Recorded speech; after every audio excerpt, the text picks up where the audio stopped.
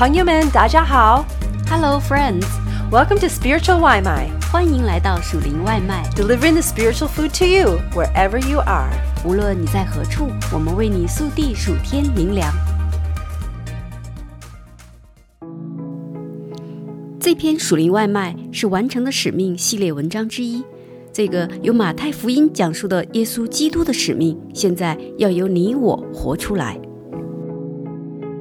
马太福音第9章是从耶稣踏进船只开始讲起。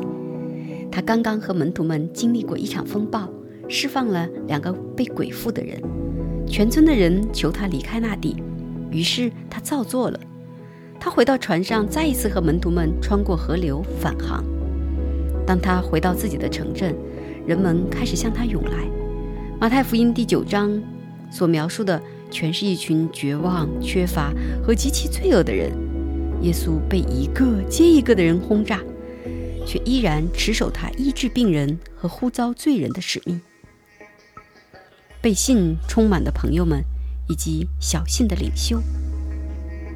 耶稣一下船，就有几个男人来找他，带着他们瘫痪的朋友来到耶稣的面前。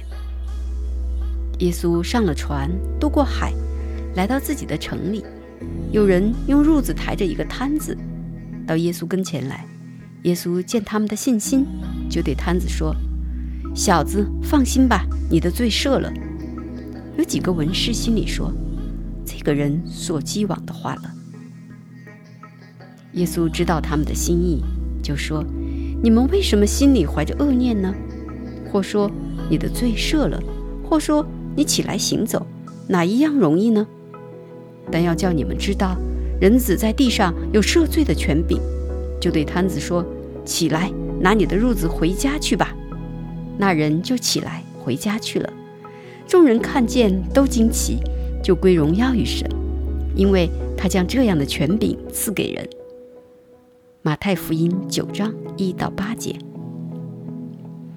当耶稣看到这些人用褥子抬着他们的朋友，他看到了每一个人的信心，包括那位躺在褥子上的人。他们一定是下了很大的决心，才把朋友带到耶稣面前。但是耶稣首先并不是满足这个人肉身的需求来医治他，而是指出了他灵魂的需要。就像亚伯拉罕所有的信一样，这个人的信被耶稣算为他的义，因此也蒙赦免。经上说什么呢？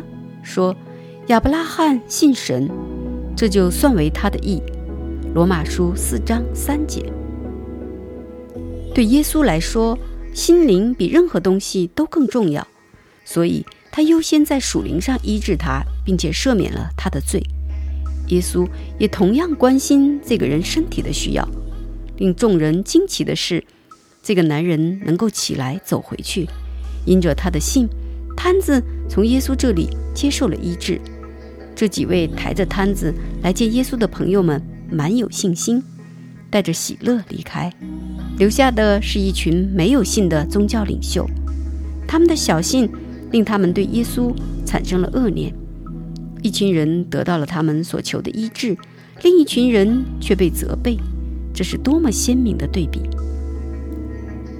你相信耶稣能满足你的需要吗？医治病人，呼召罪人。耶稣路过一个被人厌弃的税吏所在的税关时，他把这里当作了出城后的下一站。当地的人都厌弃这位税吏，但是耶稣没有。他想要去他的家里坐席，并且欢迎这位税吏成为他亲密朋友圈的一员。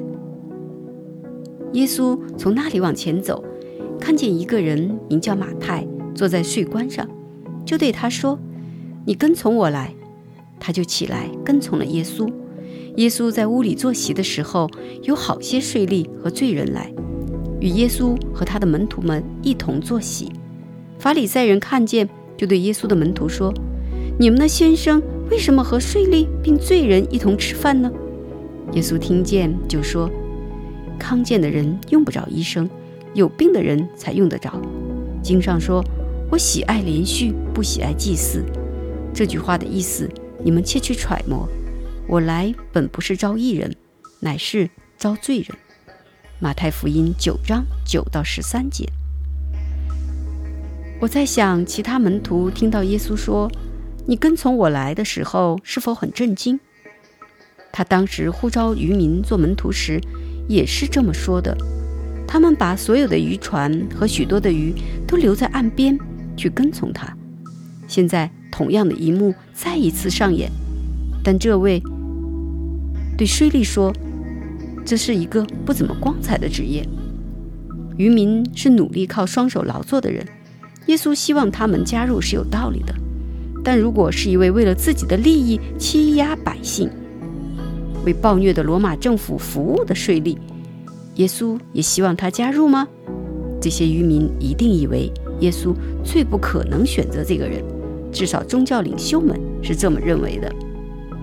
但是马太不是一位寻常的税吏，他立刻舍弃了一切来跟随耶稣，他再也没有回去收税。他现在是耶稣的门徒了，跟随耶稣去往他要去的任何地方。他也成为了马太福音的作者。跟随我意味着要去一个地方，也意味着要把旧的丢弃，重新开始。这里的跟随不像是我们在社交媒体上的关注，你不能只是通过看他的图片，读他的话语，点一个赞来跟随他。你需要真正的起行出发，有时候意味着要像马太一样，让耶稣进到你的家里，也可能意味着要忍受非议。马太很快就遭受了大众的非议，宗教领袖称税吏为罪人，质疑耶稣为什么要和他们在一起。但就在这个尴尬的时刻，耶稣揭示了他活出使命的方式。他来是医治病人和呼召罪人，这意味着他就是要去到病人和罪人所在的地方。如果我们要跟随耶稣，我们也要同样去到病人和罪人所在的地方。你有没有跟随耶稣去到病人和罪人所在的地方呢